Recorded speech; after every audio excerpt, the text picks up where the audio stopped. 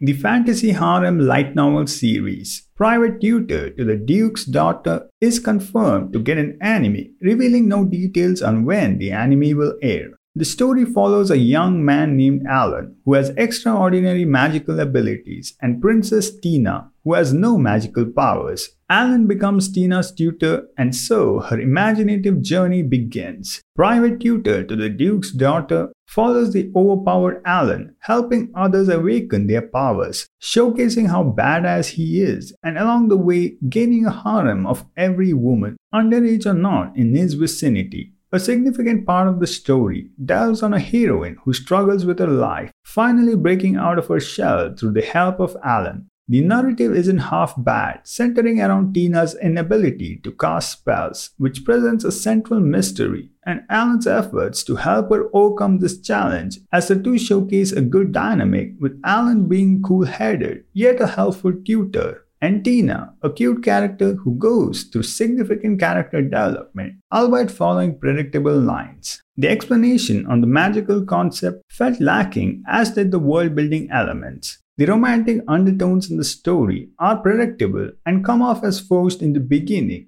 despite it being cute and heartwarming. Considering we know exactly who is going to end up with whom, makes the harem seem somewhat unnecessary. Alan's romantic encounters include a diverse cast of girls, most of whom are underage girls, and even though Alan says he isn't interested, his head-patting and irresistibility to younger girls, including his adopted younger sister, says otherwise. In conclusion, Private Tutor to the Duke's Daughter is perfect for viewers who enjoy a light fantasy story with a decent amount of serious moments, having a blend of magic, mystery, and romance.